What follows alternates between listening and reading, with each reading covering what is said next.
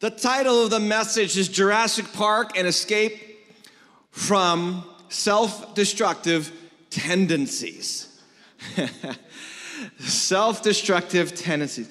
And we are in a Bible passage, story in Judges.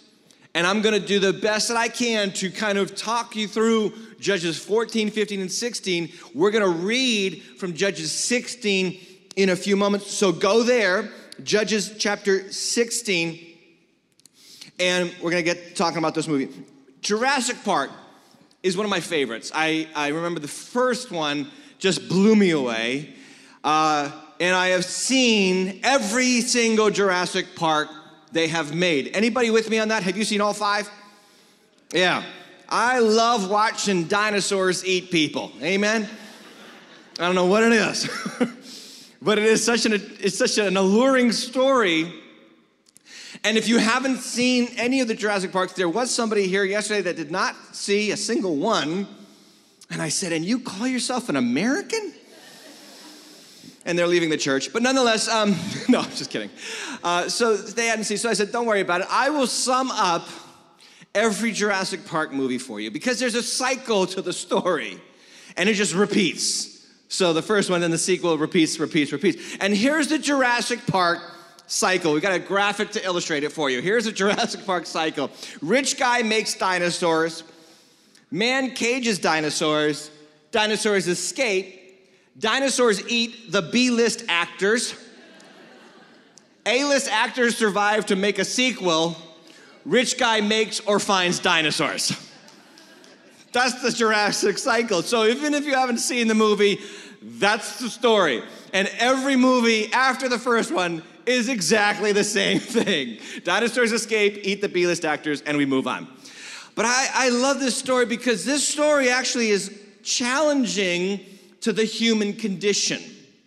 And the challenge of the challenge that the story and the movie presents is actually better felt in the book the movies are based on. It was a Jurassic Park book first, written by Michael Crichton, who just died recently.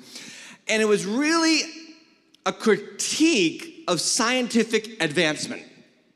In the 1990s, we were starting to learn about the human genome and DNA and how to clone things. And Michael Crichton writes this book to question whether or not we should let scientific advancement go to places where we don't know the potential consequences of such advancement.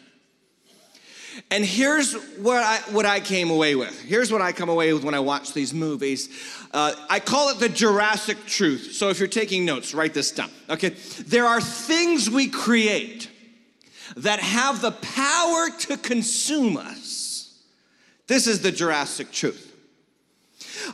Previous generation wrestled with the advancement of the nuclear bomb. Now, the nuclear bomb helped to end the Pacific front of the Second World War. And so it was, in some respects, some people argue this still today, that it was a necessary evil to stop a greater evil. But not today, and billions of dollars really later, and many other wars later, we have been sniffing out for all the totalitarian regimes to make sure that they don't have nuclear bombs because these are scary things, but they are the advancement of scientific discovery, human ingenuity, and it just betrays the reality that human beings have the potential to create things that could ultimately consume us. You have this potential. I have this potential. And here's the potential. I call it the potential of self-destruction. Self-destruction. There is something inside of us, every single one of us, that makes us do things and choose things that ultimately could hurt us. And for some of you, it was introduction to drugs when you were young, and it has cost you tens of thousands of dollars, relationships all over the place, and years of wasted living. You chose it, but then it started to choose you, and like that Jurassic monster, it chased you and tried to swallow you whole. Or it could have been pornography introduced to you at a very young age, and it seemed innocent and alluring, but then you got into it deeper, and it's still chasing you to this day, and it's gonna swallow you whole. Or it could be consumerism, things, you just like to buy things, you just like to have things, you just like to own things, and it's like, no, I just like things, but no, those things that you own, they now own you. And like the Jurassic monster, they are chasing you down and they are about to eat you whole. It is this propensity in the human condition to create things that could consume us. Pastor, you're 5 minutes into your message and I'm totally depressed. Stay with me because I have a point. But even the culture, even our media people are seeing that America's not in a good place right now.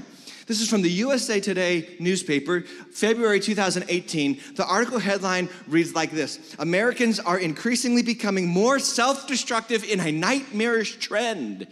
And the article underlines the fact that drug abuse is up, alcoholism is up, suicide attempts are up, people are killing themselves and they are destroying themselves. People aren't doing it to them, we're doing it to ourselves. We have the potential, we have a propensity to create things that can consume us. Now, the scripture calls this sin.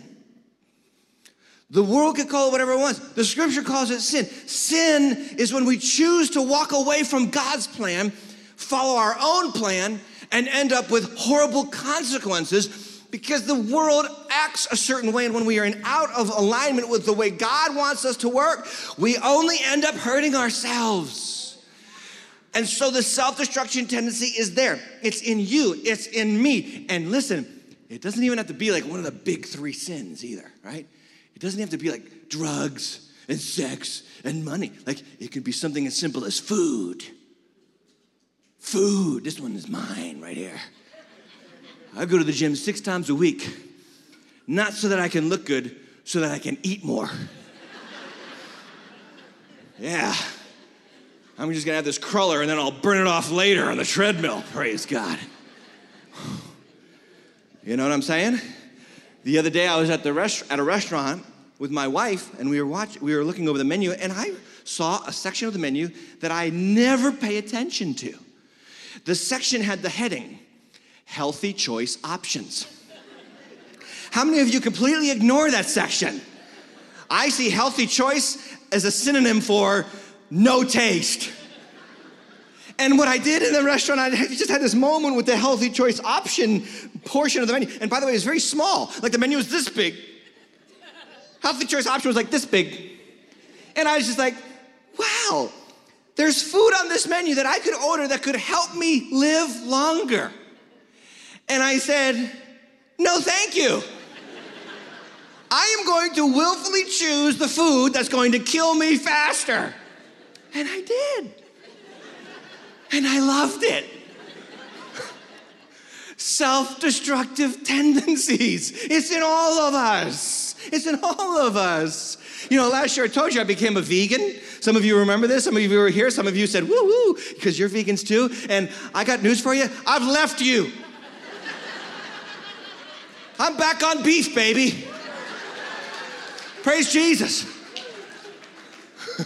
There is prime rib on the menu at the marriage supper of the Lamb. Vegans, get ready. We do these things, though. We choose things that end up consuming us. And God doesn't want you there. That's the news I got for you today. God doesn't want you consumed by your own stupid, selfish, self-destructive decisions. He's got a better plan for you. This is what Jesus came to do. He came to seek and save. Save me from what? From you. Because you can't blame everybody for everything that's wrong in your life. You can blame some people, sure. You shouldn't do it, but you could. But there are some things that you do, it's just you. And we all know it's all in here. And that's the Jurassic Park movie. Should we choose the things that we could choose that might actually chew us? Reminds me of the book of Judges. The book of Judges also has a cycle. Now, let me give you the context of the book of Judges in the Bible. In Genesis, God creates everything. Sin comes in the world. God decides to save the human race through a family.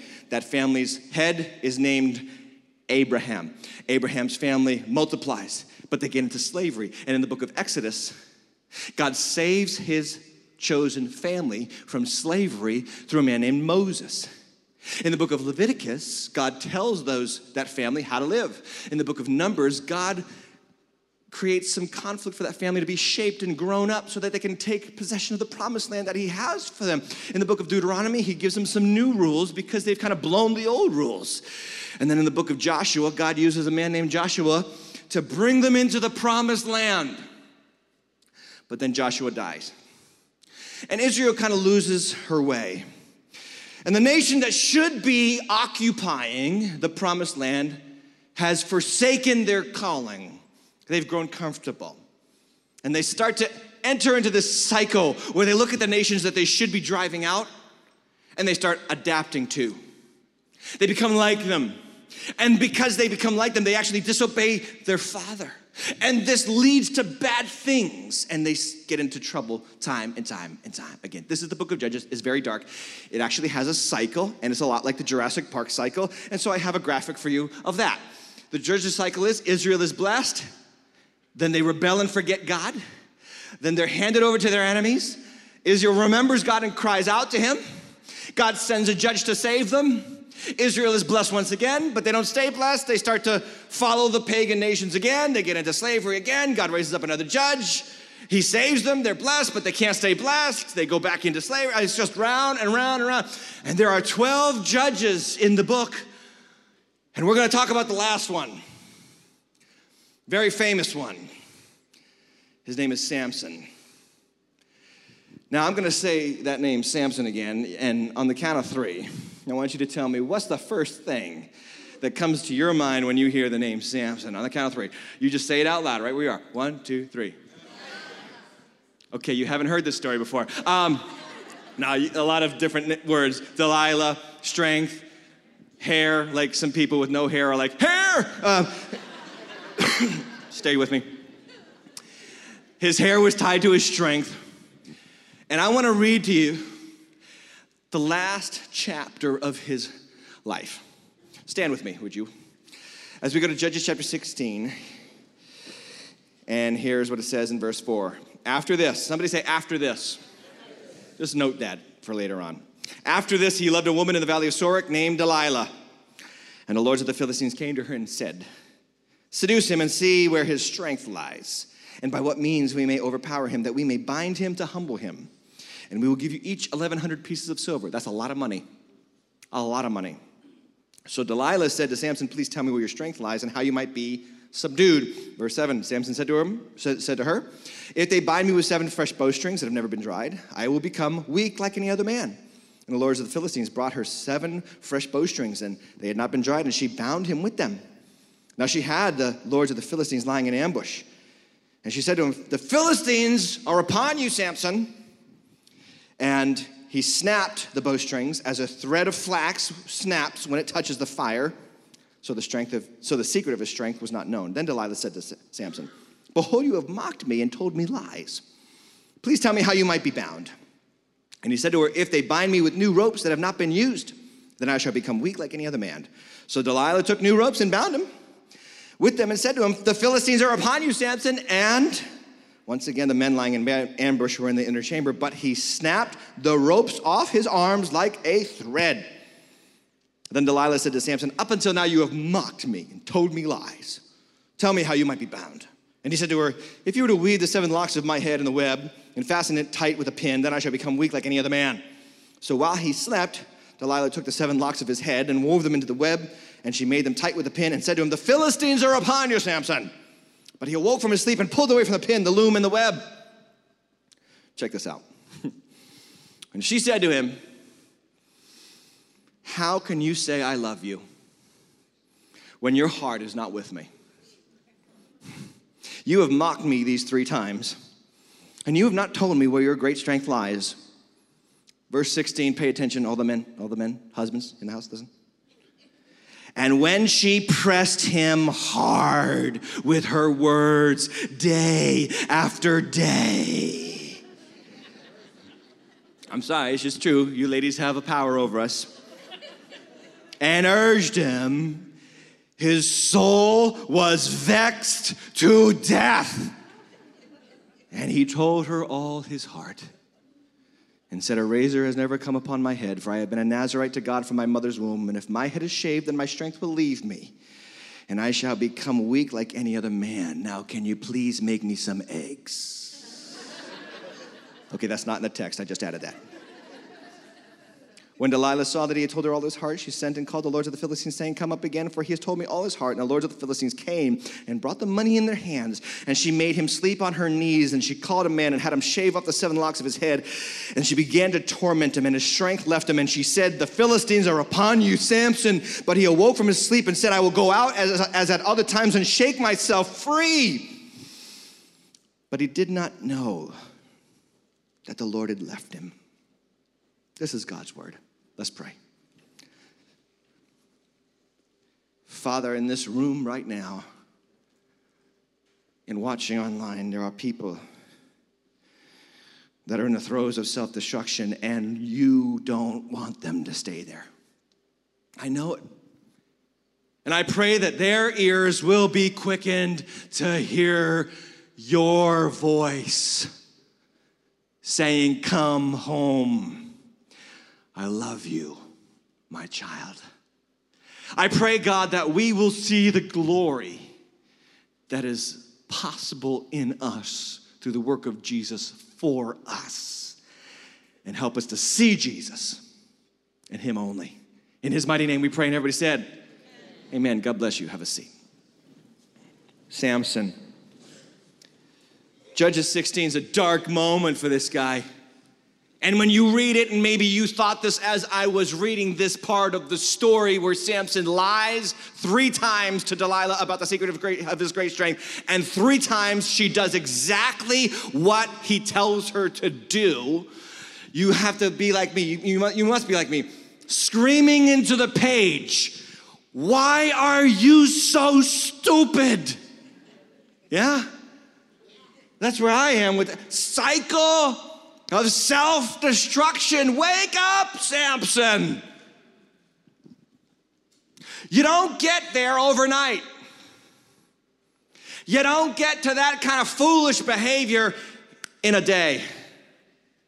So we got to look at the story of Samson. We got to back up to see how he got there so that we can learn what God wants to say to us through this story.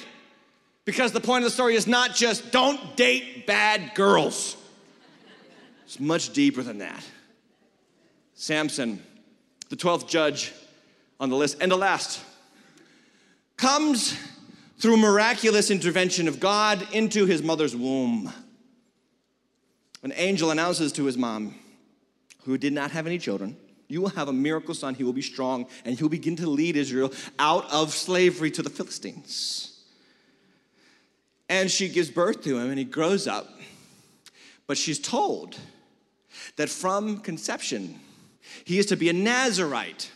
A Nazarite is a special vow, is a Nazarite vow in Numbers 6, where if somebody wanted to set their life aside for God's purposes for a certain period of time, they did 3 things. Number 1, they didn't touch anything from the grapevine.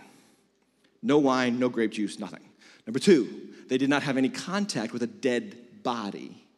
So even if their parents or sister or brother died, they couldn't go to the funeral.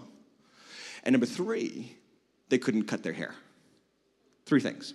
No wine, no dead bodies, no cutting the hair. And so Samson is a different kind of Nazarite because he doesn't make the choice to become a Nazarite. God makes it for him from conception. His mother has to follow the Nazarite vow while she bears him, and when he grows up as a Nazarite, you think finally he's gonna do some damage to the enemies of Israel, but he doesn't. Instead of leading Israel, he just follows his own passions and his own selfish desires. So in chapter 14, Samson's a grown man, and he sees a girl from the Philistines, and he falls for her. And in verse 2 of chapter 14, he says to his father, get her for me. She is right in where? My eyes. This is a theme for the book of Judges for the people of Israel. And he, Samson, is reflecting back to the nation their spiritual condition. Doing what feels good, what looks right. His father and mother protest, isn't there a daughter of our nation that you can marry? Must you go after these uncircumcised Philistines? He said, no, I want her. I want her. He won't listen to anybody. So they get her, this girl. And here's what it says in verse 5 of the same chapter. Samson goes down with his father and mother to Timnah, and they came to say the next word, everybody. The vineyards of Timnah. What is a Nazirite doing in the vineyards? Not supposed to touch the grape juice and the wine, but he's right there where it's flowing. And behold, a young lion came toward him roaring. The Spirit of the Lord rushed upon him, and though he had nothing in his hand, he tore the lion in pieces as one tears a young goat, and he did not tell his father and his mother. A little bit later in the story, they come back from the setting up the marriage with the girl. Verse 8, look what it says. And he returned to take his wife and turned aside to see the carcass of the lion. There was a swarm of bees in the body of the lion and honey, and he scraped it out into his hands and went on. What's a Nazirite doing touching a dead body? Already, Samson has broken 2 of the 3 Nazirite vow principles, and we're only 9 verses into his story.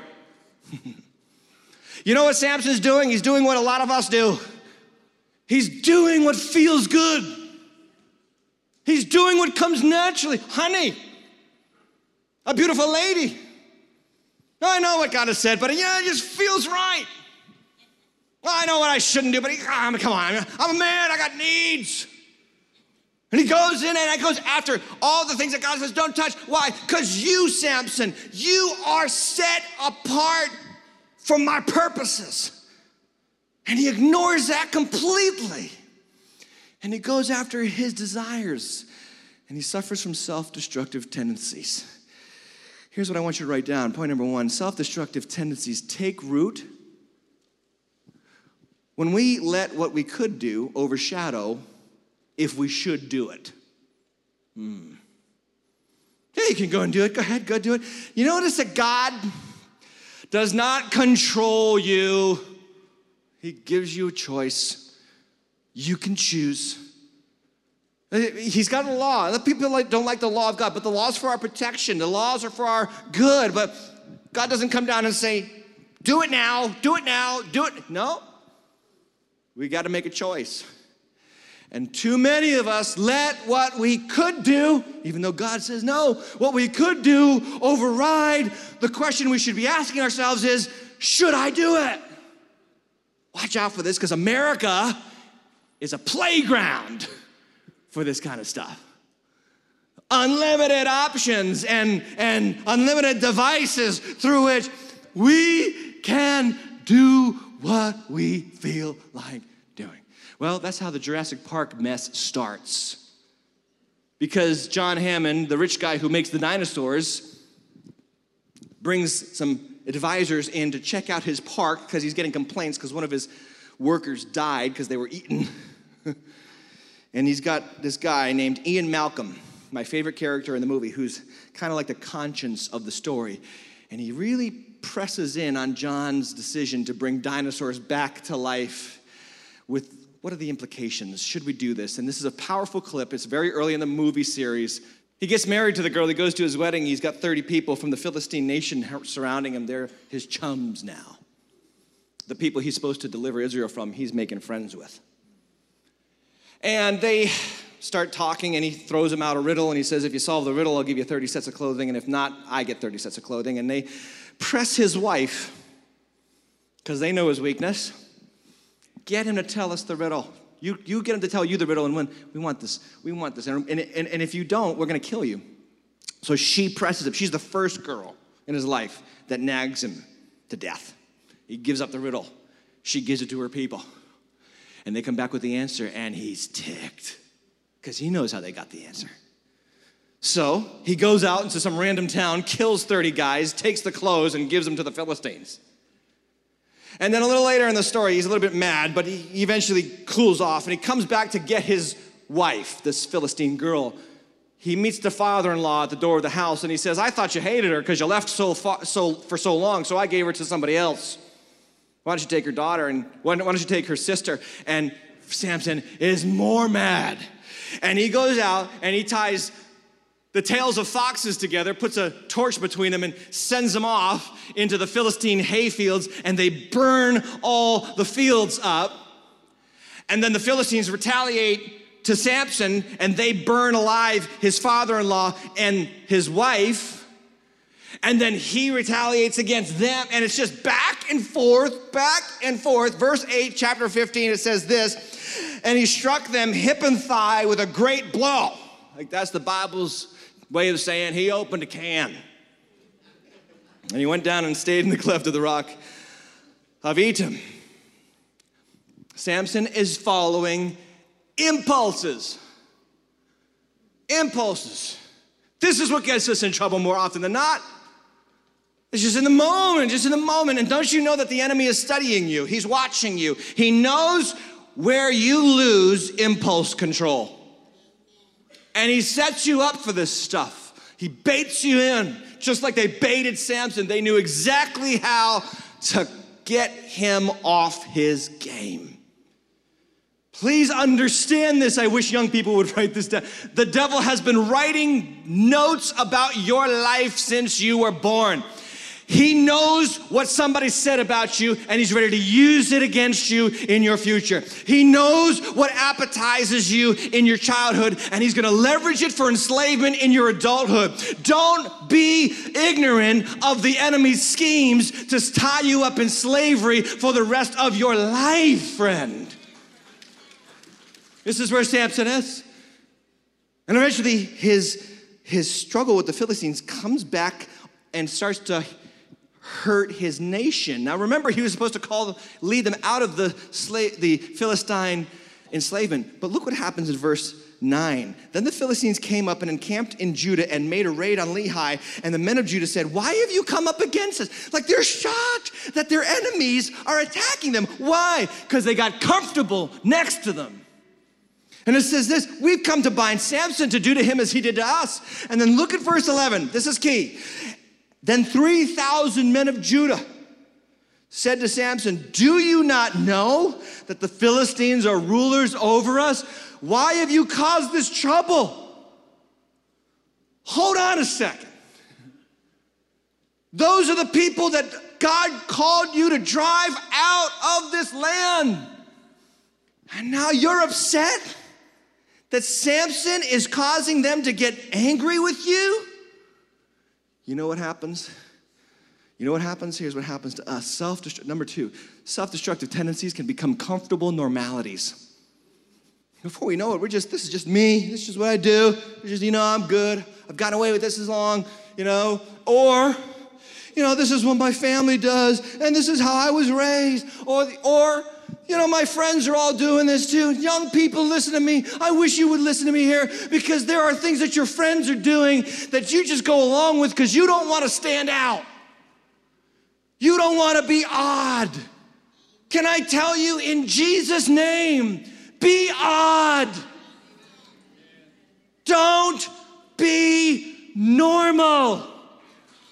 You're not called to be normal. You're not called to fit in. You're called to stand out in Jesus' mighty name. And to know that you've got a calling on your life that is way more significant than normal people's lives. And you should be proud that you are a follower of Jesus. Let the world say what they want. Let them say it. So what? Normal people never change the world. It's the people who stand out and stand for something that others look at and say, what is it? Don't be normal, adults. This isn't just for young people, it's for you adults too. Don't be normal around the water cooler when everybody's gossiping about the girl in the office. Don't be normal. Don't fit in. Don't join in. Walk away. Stand for something. Be different. You're a child of the living God. Don't be normal with your money. Christian, don't be normal with your money. Some of you are just doing the whole money chase, and you buy everything, you get anything you want, and you never give any money to the kingdom, you never give any money to the purposes of God. You're not normal. I give the 10% straight to God first because that tells my wallet, hey, wallet, you're not normal. You are supernaturally charged for the purposes of God. It's good to be not normal. There's another word for it in the Bible. It's called holy. Set apart. Set apart. And so Samson is starting to cause agitation for the people. And here's what the people do. They're comfortable with the Philistines. And it says in verse 12, and they said to him, we have come to bind you that we may give you into the hand of the Philistines. And Samson said to him, swear to me that you will not attack me yourselves. And they said to him, no, we will only bind you and give you into their hands. We will surely not kill you. So they bound him with 2 new ropes and brought him. Now think for a second about what's happening here. The man God sends to save Israel, Israel takes, binds up, and hands to their enemies. That's going to happen later in the Bible story, but we'll get there. They hand him over, and the Bible says that the ropes on him burn away like flax. And he takes the jawbone of an ass and he kills 1,000 Philistines. You know what I thought about when I heard about that 1,000 Philistine number? There was 3,000 men of Judah. They outnumbered the Philistines 3 times. And rather than fight, they gave in. When you're in that comfortable place, you can't even imagine victory over that sin. You can't even imagine victory over that condition. You can't even imagine, but I'm going to tell you something. You can do it through the power of Jesus that is in you. You have the power in the Holy Spirit, Christian, to overcome, to conquer, to change, to transform. This idea that you can't change who you are is true, but it's not just you. You got the Holy Spirit in you to empower you to become what God wants you to be. You have to see it that way. You have to see it that way because this is what God does in his people's lives. So he kills 1,000 Philistines, but he's still just fighting his own personal battles. Judges 16 comes up, and here's what it says in verse 1. And he went to Gaza, and he saw there a prostitute, and he went into her. And the Gazites were told, Samson has come here, and they surrounded the place and set an ambush for him all night at the gate of the city. And they kept quiet all night, saying, let us wait until the morning, then we will kill him. Okay. Everything in this passage right here is begging us to see that Samson is taking bigger risks and playing more of the fool. Because rather than going after a wife in the Philistine country, he goes after a prostitute. Rather than taking her out into his own country, he stays the night in her country. And rather than hang out with the Philistines as friends, they surround the house. It's getting scarier and darker for Samson's life. But it leads to something. It's called arrogance. I'm okay. I can get away with this. You know, this is the story in Jurassic World now. Fast forward to the 4th installment of the series. And they think they've got the dinosaurs under control because they didn't see the previous 3 movies. And they find out that kids are getting bored with the regular old dinosaurs. We need thrilling dinosaurs, bigger dinosaurs, scarier dinosaurs. And that's the premise of Jurassic World. Samson wants to be thrilled, so he goes and takes bigger risks with the Philistine people. They surround the house, and here's what happens in the very next verse.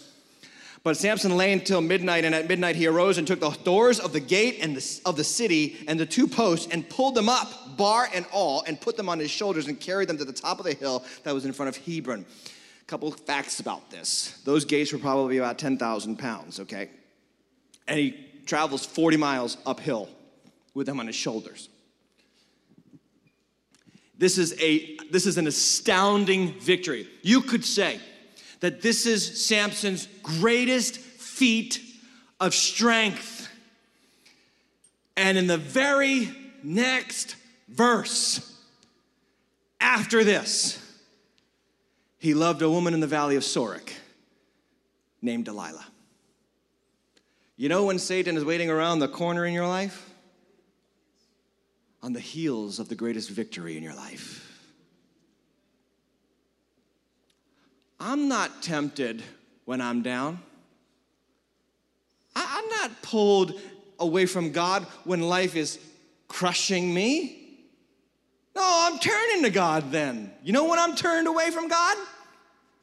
When I think I've really done it. When I feel like I have won. Then it's like, whoa, watch out. I wish I had a voice that would say, hey, this is not a good place to be. Because it's not. When you feel like you've got it and everything's under control, watch out. There's your Delilah moment. Number 3, self-destructive tendencies are often masked by overconfidence based on past victories. Oh, I got this, okay? I've been here before. I know what I'm doing. It's just a little bit of drugs. It's just a little bit of sex. It's just a little bit of, I just need to get this job, and then I need to get money, and I need to have this much money in my 401k, and then finally, after I get all that, I will finally serve the Lord. Wait. Watch out. Overconfidence. Anybody ever see The Devil's Playground? I'm sorry, The Devil's Advocate? The Devil's Advocate movie? The theme of that movie is Al Pacino is Satan, who's tempting Keanu Reeves to be a high-powered lawyer in New York City. And the phrase that he keeps repeating through the movie is, vanity is definitely my favorite sin. Because that's when we're most susceptible to his devices. So Delilah comes into Samson's life and says, please tell me, verse 6, the secret of your great strength. And he tells her 3 times and lies. And then she says, how can you say, we read this, how can you say I love you? Verse 16, she presses him day after day. His soul is vexed. Verse 17, he tells her all his heart. Verse 18, she calls the Philistines and says, he's told me all his heart, come up again. And he wakes up and he thinks, I'll go out as before and I will kill these Philistines, but the Lord left him. And verse 21, when Delilah and the Philistines seized him and gouged out his eyes. And it says this, and they bound him with bronze shackles, and they brought him down to Gaza, bound him with bronze shackles, and he ground at the mill in the prison. And in the words of the old Southern preacher, here's how most Samson messages end. Sin blinds you, and then it binds you, and then it grinds you. Well, I'm depressed. And if that's where the story ends, we should be depressed, but it's not. Because here's number 4. Self-destructive tendencies bring us to a place of brokenness where God is ready to meet us. And this is what Samson tells us. Because as he's grinding in that prison, the Philistines decide, let's have some fun with Samson. And they bring him out. And they have him like a clown entertaining them. The Bible says that the hair of his head starts to grow again. And he's out there as a showpiece for the Philistines. And he says to the boy next to him, and he says, listen, put my hands on the pillars, because he sees that the people are all standing on this stadium, or sitting on the stadium, about 3,000 Philistines standing, and he's at the foundation pillars. And here's what happens. He calls out to the Lord and said, verse 28, oh, Lord God, please remember me. And please strengthen me once more, that I might be avenged on the Philistines for my 2 eyes. And Samson grasped the middle pillars on which the house rested, and he leaned with his weight against them. Look at this. His right hand on one and his left hand on the other. And Samson said, let me die with the Philistines. Then he bowed with all his strength. And the house fell upon the lords and upon the people who were in it. So the dead whom he killed at his death were more than those whom he killed during his life.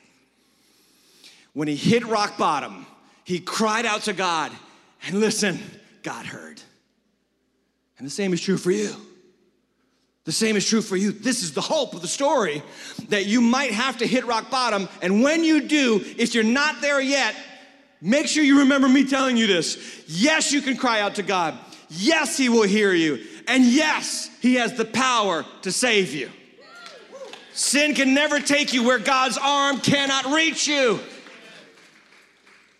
Now look what the Bible says, though. He has that boy put his right arm on one pillar and his left arm on another pillar. And Samson died like this.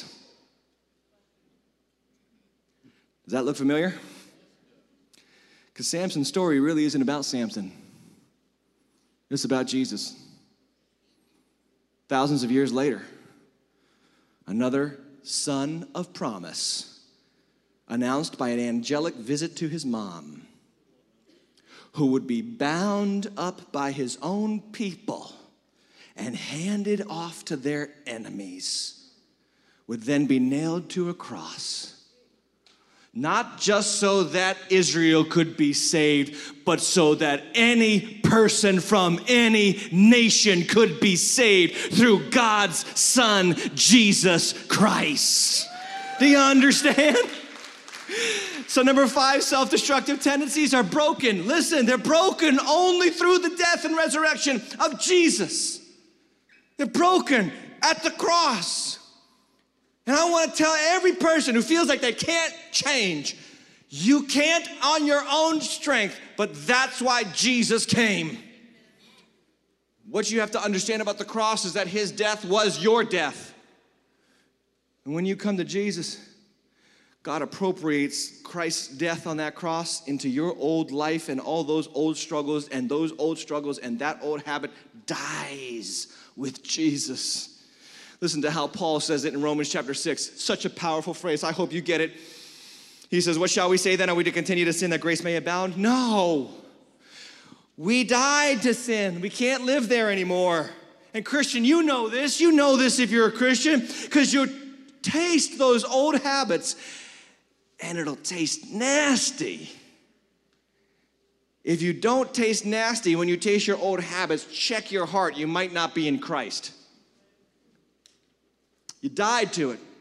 That old life is broken. And look what it says. Do you not know that all of us who are baptized into Christ have been baptized into his death? We were buried therefore with him by baptism into death in order that, just as Christ was raised from the dead by the glory of the Father, we too might walk in newness of life. I don't have to follow my passions anymore. I don't have to do what feels good. And I'm not a slave to my body anymore. Why? Because Jesus' death set me free from the power of sin and the power of shame and the power of guilt and the power of fear. I'm a child of God, empowered by the Spirit of God to do the will of God to the glory of God. That's what Christianity is, friend.